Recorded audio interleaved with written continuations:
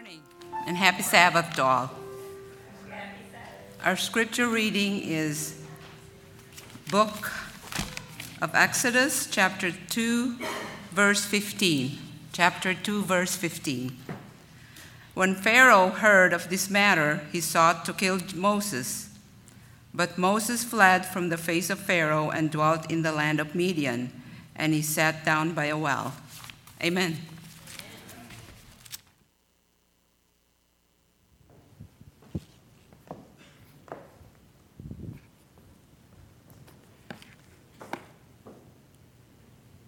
Such an inspiring verse, huh? You know, you guys totally throw me off when people like the Dyes switch from over there. I know where your seats are. I see you week after week, and you totally throw it off.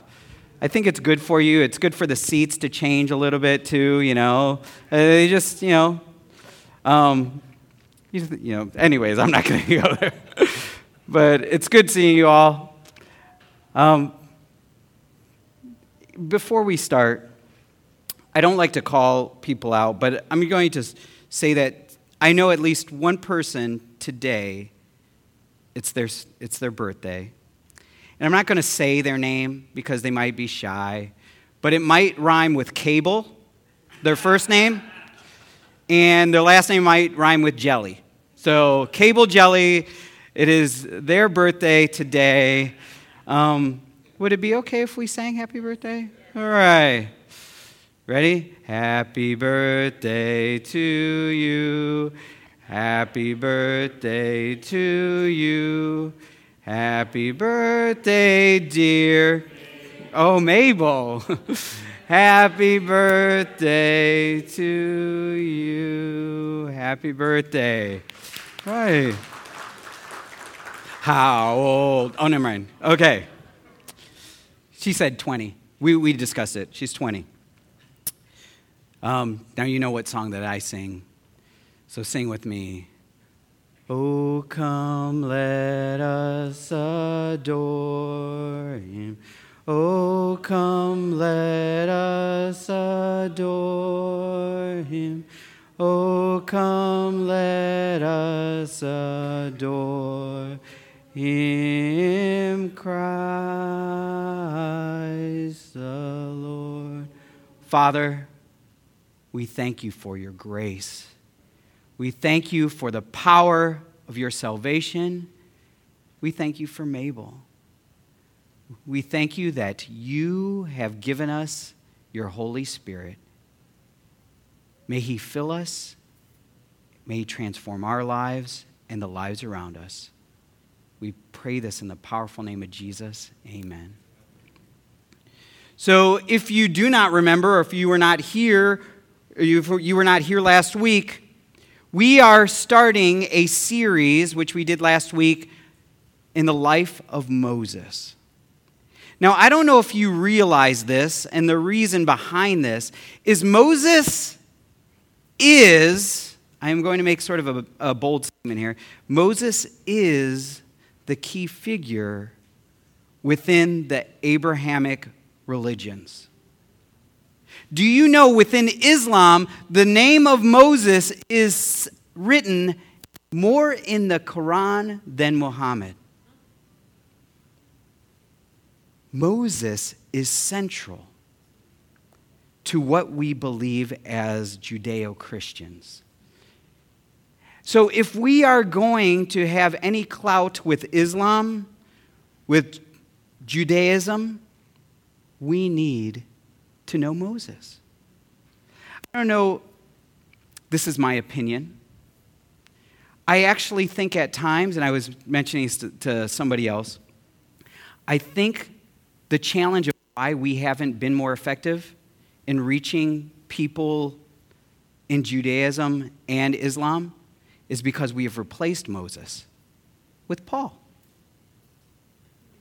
We have said the foundation of what we believe is Jesus through Paul, but all Paul was doing was, hey, go back to Moses. Study Moses. And we have actually said Paul's epistles are higher than the Torah.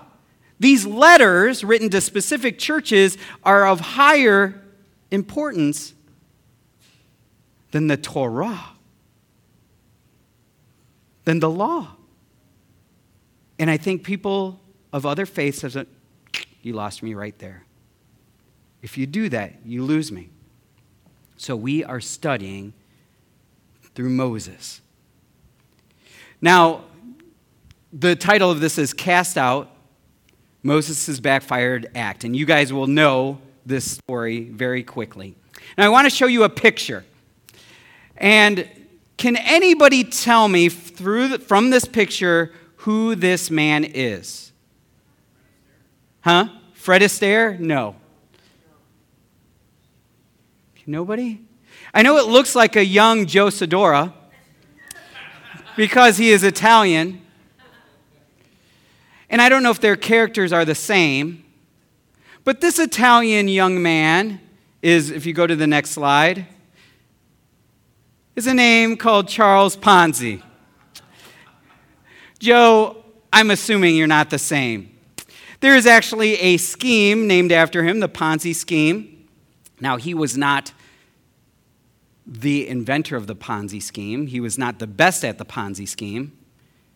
But it was named after him. And if you know his story a little bit, and I had to read a little bit on it, even though I knew his name, is this young man, throughout the U.S. and Canada, even though he was born in Italy, promised his clients, so there were investments made through him, he promised a 50% profit within 45 days. Now, Tom, you're a financial advisor. Is that something you advise? Within 45 days to get 50% back on your investment? All right, he wouldn't still be a financial advisor. Now, here's the thing. He actually said 50% in 45 days, but if you can wait a whole 90 days, you'll get 100% of that back. He said that he was buying discounted postal reply coupons in other countries and redeeming them at the face value in the United States as a form of arbitrage. In reality, Ponzi was paying earlier investors, he was rewarding his earlier investors with his new investors' money. So you get more investors and you pay them, so they say, oh, this is a good thing, right? I'm making money, hand over fist. The problem is, correct me if I'm wrong, Tom, this isn't legal, is it? Okay, it is not legal. And so he was imprisoned for this. Now, the thing is there's a trap here. And if you do the next line there, the trap is that we would love to get rich quick. Come on. You're lying if you would not like another source of income to be coming into your bank account. I mean, I don't want to say all, but most people would love to have another stream of income coming in. And there are things out there all the time. This is why Bernie Madoff made off with so much money, because of this. Have you ever gotten an email from a Nigerian prince that said, if you can pay me $2,000 so that it will release my funds, I can give you so much money? Just ask David Dye. No, just joking. He hasn't written back to the Nigerian prince, but you know that happens. And the thing is they keep emailing because somebody has fallen for it. Somebody has fallen for it. They're not doing it if it doesn't work. It works. If it only works 1 out of 100 times, they're conning people out of money. You just write thousands of emails. And it's working. Because it's not their fault as much as it's our fault because we want to get rich quicker. Do you know, I was talking to, there's Wendy, you know, the girl that has been attending, and she's an intern at Amita, and she had to head off to see a relative. But we were discussing money earlier this morning. And I told her one of the greatest books ever given to me, outside of Scripture and like Desire of Ages, was my first year of ministry. My first year of ministry, one of my parishioners said, I want you to have this. And it was a book called The Total Money Makeover by Dave Ramsey. At that time, I was making $1,400 a month. Okay, that's not much. All right, kids, you probably, oh, wow, $1,400 a month, that's a lot. It's not much. I was making $1,400 a month. I had $60,000 in student loans. I had some credit card debt. And I was sort of just like, how can I just postpone paying that off while I'm working, making $1,400 a month? Well, I read this, and I was inspired. The one thing that I was really inspired about was the snowball. You guys remember that? If you've read the book, the snowball, I don't know if it's called the snowball effect or whatever you call it, but or whatever he calls it, but he says, pay off your smallest amount. Pay off your smallest amount, but when you pay off that smallest amount of debt, don't stop paying that amount, whatever it is. If it's $30 a month or whatever that is, apply it to your next smallest amount of debt, and it will pay off quicker. And then when you're done with those, apply it to the next smallest amount, and eventually you'll be done. Now, Anna and I have been, and this is glory to the Lord, and it's also thankfulness to the people that gave me that book. Anna and I have pretty much been one income since Madison's been born. Now, she's worked like part-time jobs. When we were in Arlington for 2 years, she worked, and we were making $200 a month through her. Okay, that's sort of insignificant. I mean, you're not insignificant. The $200 a month basically helped pay for Madison's bill. So it's not insignificant, but you know in the scheme of things, you can't live off of $200 a month. But the Lord has helped us over being one income from to pay off our student loans, well, mine mostly, actually all of it, pay off all of the $60,000 under 10 years, to build a savings up, to have a retirement and even have a little bit of investment. And this is glory to the Lord. Now I'm preaching to you young kids. Don't overspend. Don't spend more than you are getting in. All right? When I was in Texas, when I first arrived in Texas, they had all the new pastors like an orientation, not just new pastors in ministry, but if you were new to Texas. They would have you come in, and most of them were younger, in their 20s and 30s, and they would have you come in and you would do some orientation. And one of the orientation meetings, they had us all write down our debt. But the debt was not, they said, we want you to exclude if you have mortgage debt, because most people have mortgage debt. So we want to see your debt outside of mortgage. So car payments, credit card, student loans. Now, ours was probably about $20,000 at that time. We were getting really close, maybe even $15,000. And we all wrote it down.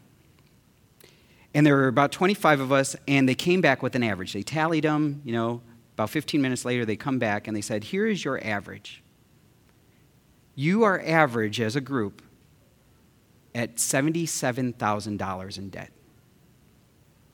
$77,000 in debt. And I was blown away because I had $20,000. So that means if we're at an average of $77,000, I'm at $20,000, somebody's higher to bring that average up. There were people with $150,000 of debt in this pastoral group. And do you think that they are uncommon to American society? No. Do you know what one of the problems that was brought up to me about 15 years ago is? Here's your challenge.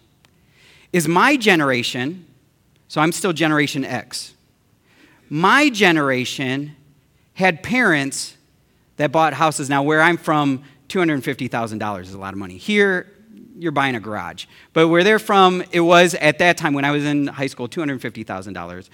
My parents bought their most recent house in the 90s for $210,000. It's a decent house. My generation wants to live in that kind of house right after college. So we will forego the process of getting a small house, 10 years later getting another one a little bit bigger, then getting another one, which you know that especially your parents did that. Actually, some of your parents paid full for their house. They paid cash. At least my parents' time, they had to have at least 20% down. Now you can.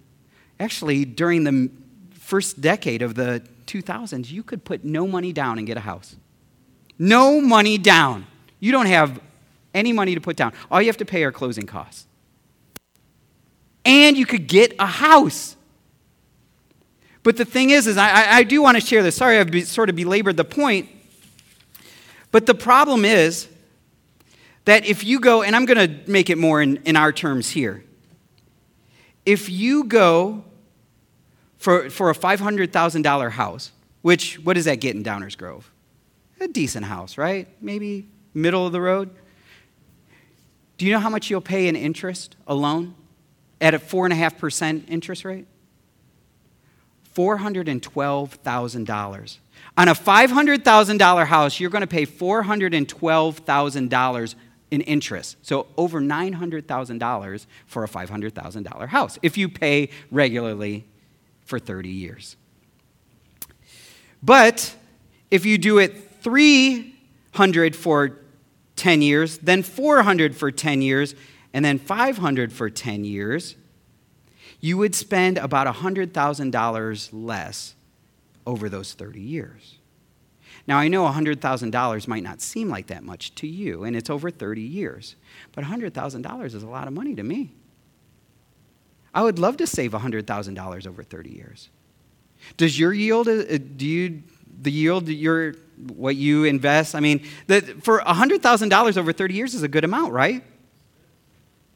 You could do that by buying a $300,000 for 10 years to $400,000 the next 10 years to $500,000, and you still end up in the $500,000 after 20 years, but you'd save $100,000.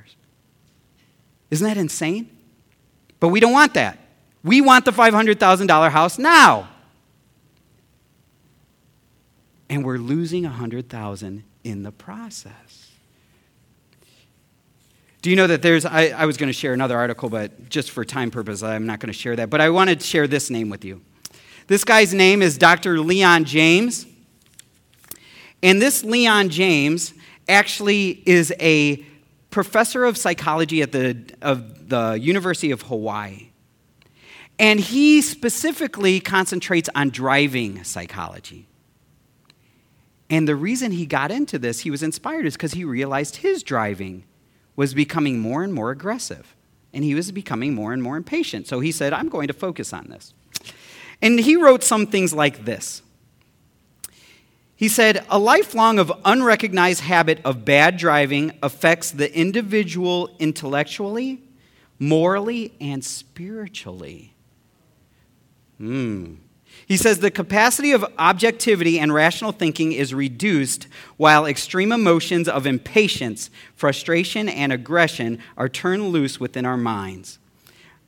An otherwise nice person turns into a driving demon whose thoughts and feelings, if seen on screen, would horrify them and their friends.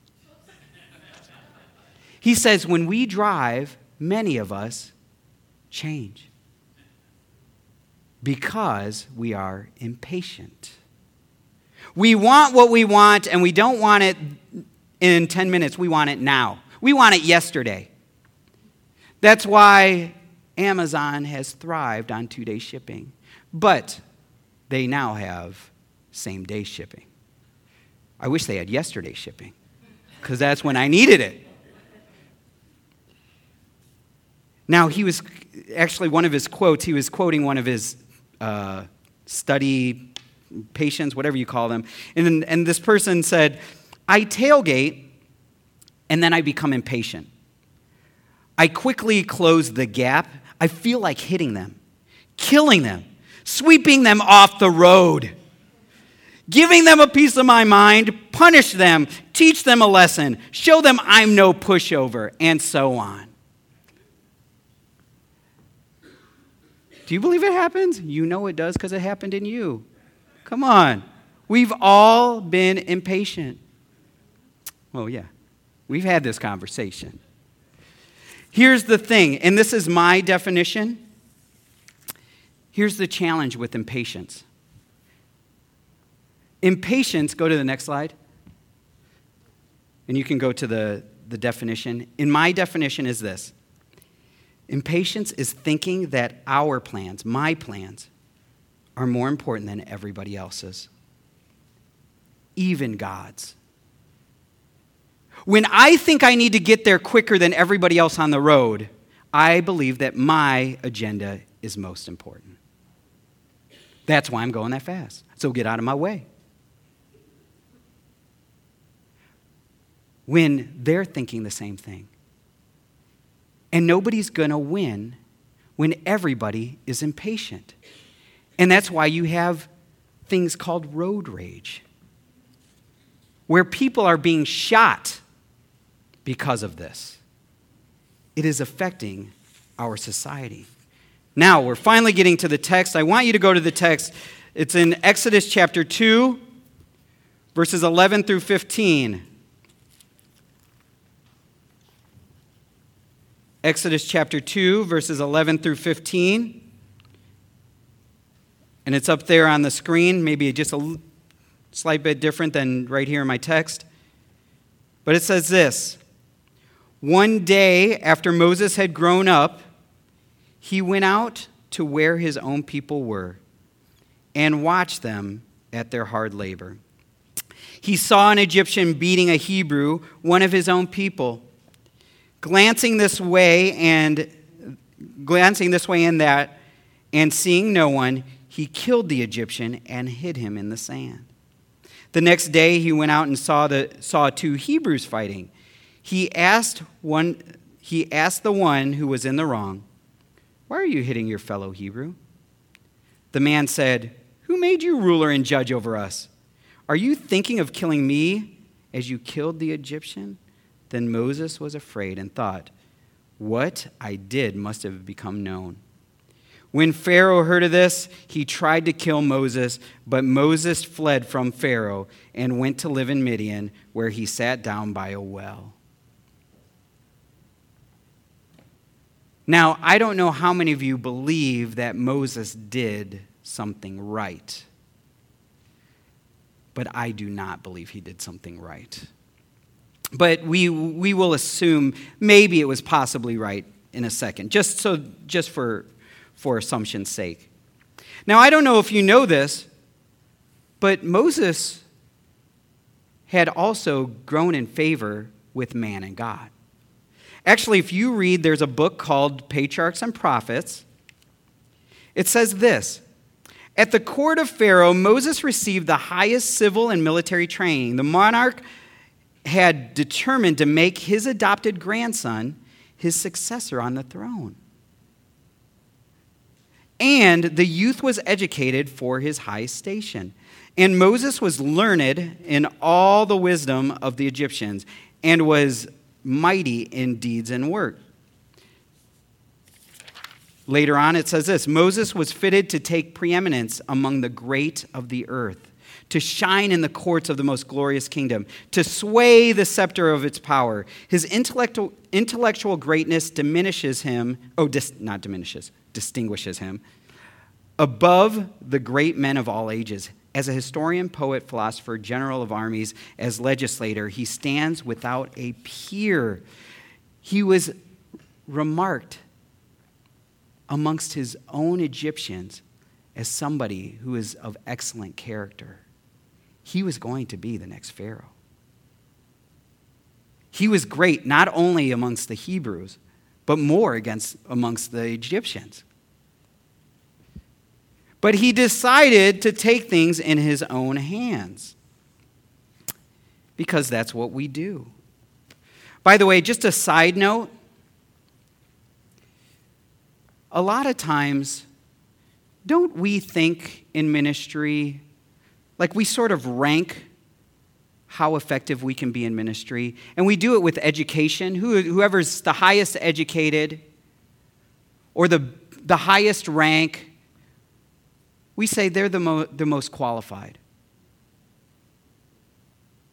I've seen it on boards, especially I do find it a little bit funny on school boards at times, just at times, that where we'll have like physicians, and nothing against physicians, love physicians. I love the medical industry. My parents are medical. But where I'll see physicians on a school board and they haven't really invested any time in researching about education, but people think, well, they're doctors. They got to be the most qualified. Now, if any of you are teachers, you know that that's not always true. We actually had that where I was before, and we changed it because we had some teachers that weren't working at that school that became part of the board, and the school started to grow. Oh, amazing. We have teachers running our education systems, and it's growing. I'm sure Moses felt, I'm qualified. I'm going to be the next Pharaoh. I will take over. Now, I don't know if you know this, but it is believed that Moses was prophesied about by Jews and Christians. Actually, going back to that Patriarchs and Prophets, it says this: the elders of Israel were taught by angels that the time for their deliverance was near, and that Moses was the man whom God would employ to accomplish his work. They knew. Angels instructed Moses also that Jehovah had chosen him to break the bondage of the people. So can you imagine that seed's already in there? I'm the guy. And they know it too. Actually, it wasn't even just them. Even in the Jewish encyclopedia, it says this. It says, if I can find it, right here. The birth of Moses as the liberator of the people of Israel was foretold to Pharaoh by his soothsayers. By the way, if angels knew it and they were telling Israelites, then Satan knew it, and Satan's agents. So he said, yeah, come on. Just like with Jesus. Hey, there's somebody coming up. You might want to take notice of this. In consequence of which he issued the cruel command to cast all the male children into the river. Later on, Miriam foretold her father, Amram, that a son would be born to him who would liberate Israel from the yoke of Egypt. So also the Egyptians had been foretold. There's a deliverer coming. Throw all the boys in the river. Okay. And the writings of the Jewish writings say when he was actually placed in the river, remember in the basket, then they could no longer see in the stars that they said, okay, it's done.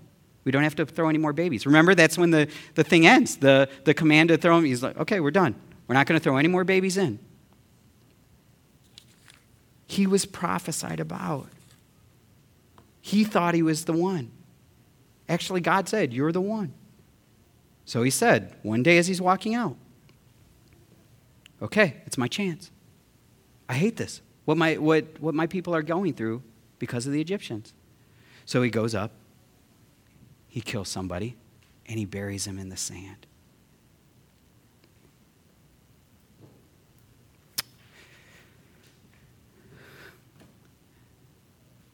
There's a right thing, and I'm not saying what he did was right, but sometimes the right thing happens at the wrong time. Sometimes our timing, now I think he did the wrong thing and there was no right time for that. But what Moses did, even if it was right, was the wrong timing.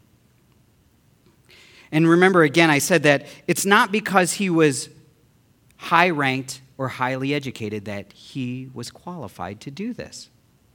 God qualifies us, right? God qualifies us. That's why you read about history of the Middle Ages that when some of the Christians were imprisoned, 8-year-old children were preaching the gospel in sometimes greater power. because God had qualified them. The Spirit is what qualifies us to preach in power. I heard one amen. The Spirit qualifies us. It is not who I am. It is not what my talents are. Actually, in Deuteronomy 7, it says this, when he's talking to Israel. The Lord did not set his affection on you or choose you because you were more numerous than other peoples, because you were tiny. You were the fewest. But it was because the Lord loved you and kept an oath and swore to your ancestors that he brought you out with a mighty hand and redeemed you from the land of slavery, from the power of the Pharaoh of the king of Egypt. Spiritual gifts, here's a nugget, spiritual gifts are not talents. It is not what you are born with that makes you qualified. I'm not saying those are bad, and I'm not saying education is bad. They do help. But spiritual gifts, the important part of spiritual gifts is the first word. Spiritual. If you are not empowered by the Spirit, then you have no gift. There is no just gift. You might have some talents. But spiritual gifts are what qualify us. Right time, right thing, wrong time. Do you guys, anybody know who Joshua Harris is? Do you remember that name? You might. It sounds familiar, some of you younger folk. There was a guy, a young Christian, who wrote about 15 years ago, I believe it was, maybe even longer. He wrote the book called I've Kissed Dating Goodbye. Do you remember that book when that came out? There was an uproar. He said, basically his premise was, I am not going to date until basically marriage. That I have kissed dating goodbye. That's it. There will be no physical contact. There will be nothing. I'm not going to even hold hands. He was definitely leaning that way. And he says, so he wrote this book. And there were people like, well, I don't know if I believe in this. But I saw his principles that he was saying. He's quoted once of saying this. The right thing at the wrong time is a wrong thing. I want to read that again. The right thing at the wrong time is a wrong thing. And I agree. You know what he's talking about? Physical intimacy. He's saying a right thing is physical intimacy. I know we don't like to, in our culture, talk about, and I'll say physical intimacy. The word is sex. Sex is good. No amen? Wait. Sex is great. It is God-given. Do you understand that? This is God-given. Now, some of you might be blushing through this, which hopefully you are not, but it's because our society has changed what is beautiful within its context into something that is dirty. But sex is great, and that is biblical. But outside of its context, it can do damage. That's why he says within your covenant, this is the most beautiful thing. This is the one thing that you can share with you and your partner. Your spouse, this is the one thing. The closest of intimacy. But at the wrong time, it can do tons of damage.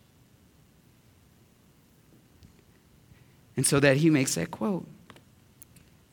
But it happens because we're impatient. We want to happen on our time. We get so excited. It's like Christmas. And I want to open this gift before Christmas. And God says, no. The present's good, but it's at the right time. You got to open it at the right time. And it's going to be that much better.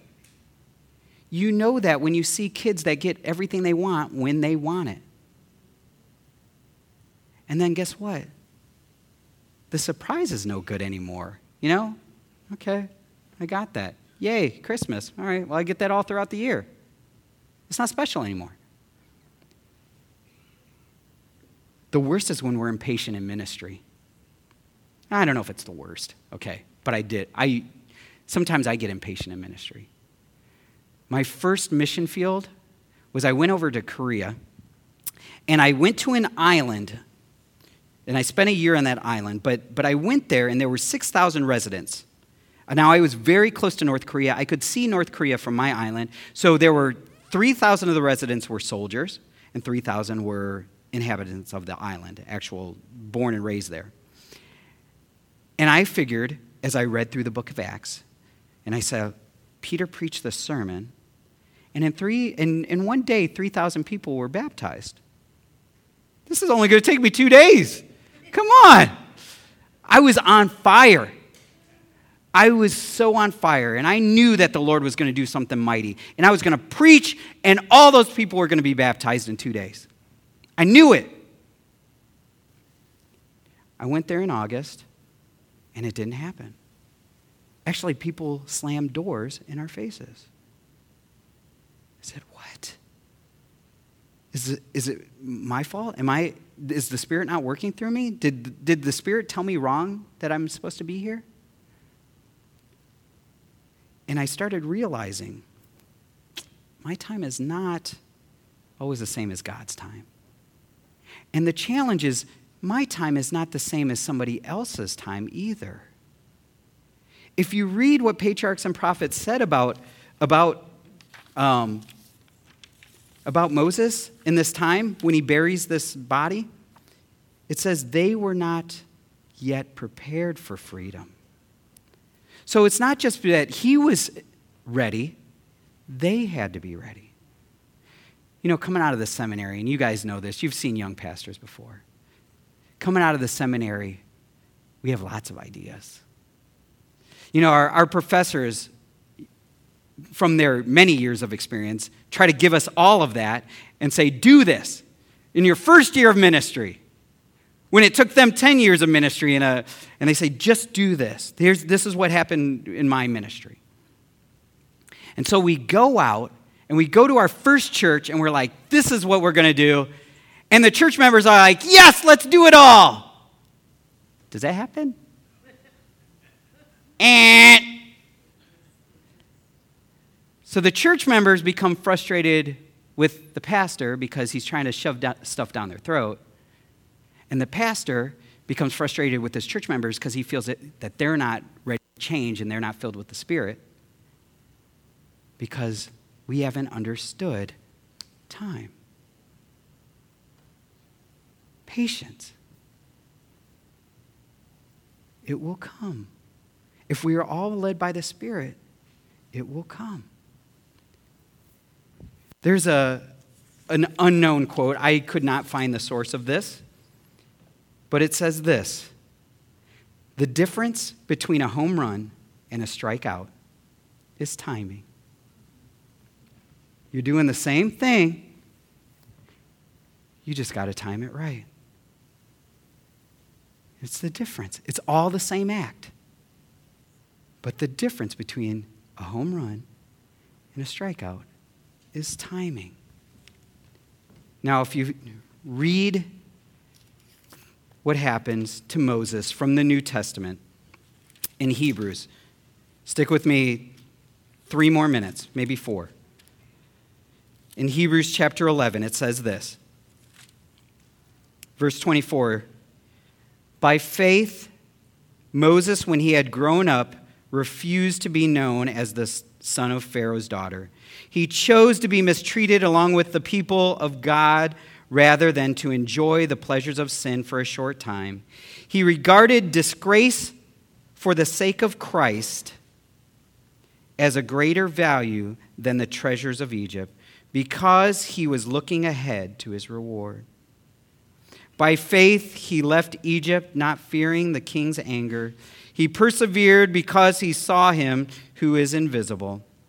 By faith, he kept the Passover and the sprinkling of blood so that the destroyer of the firstborn would not touch the firstborn of Israel. By faith, the people passed through the Red Sea as on dry land, but when Egyptians tried so, they were drowned. Do you notice it never mentions the Egyptian that dies?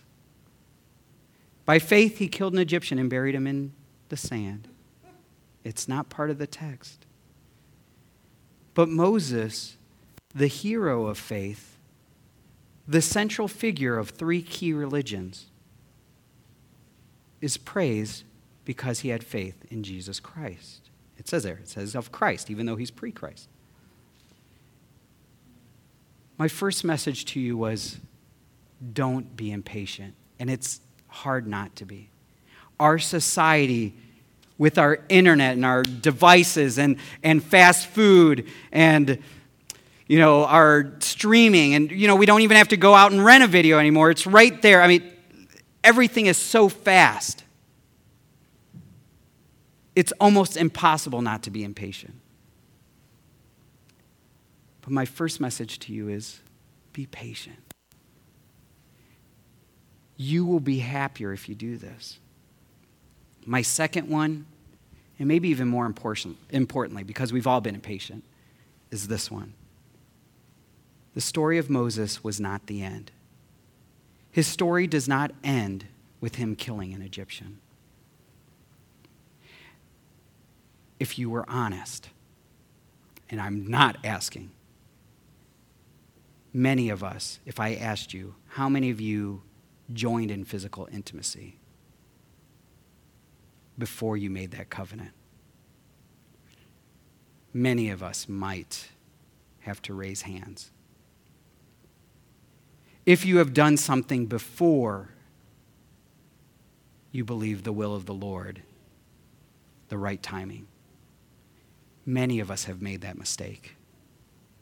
We might even say, I might have gotten into the wrong covenant because I was so rash. But that's not the end of the story. God is a forgiving one, and he's not just forgiving, he restores. That is the power of the gospel. It doesn't matter.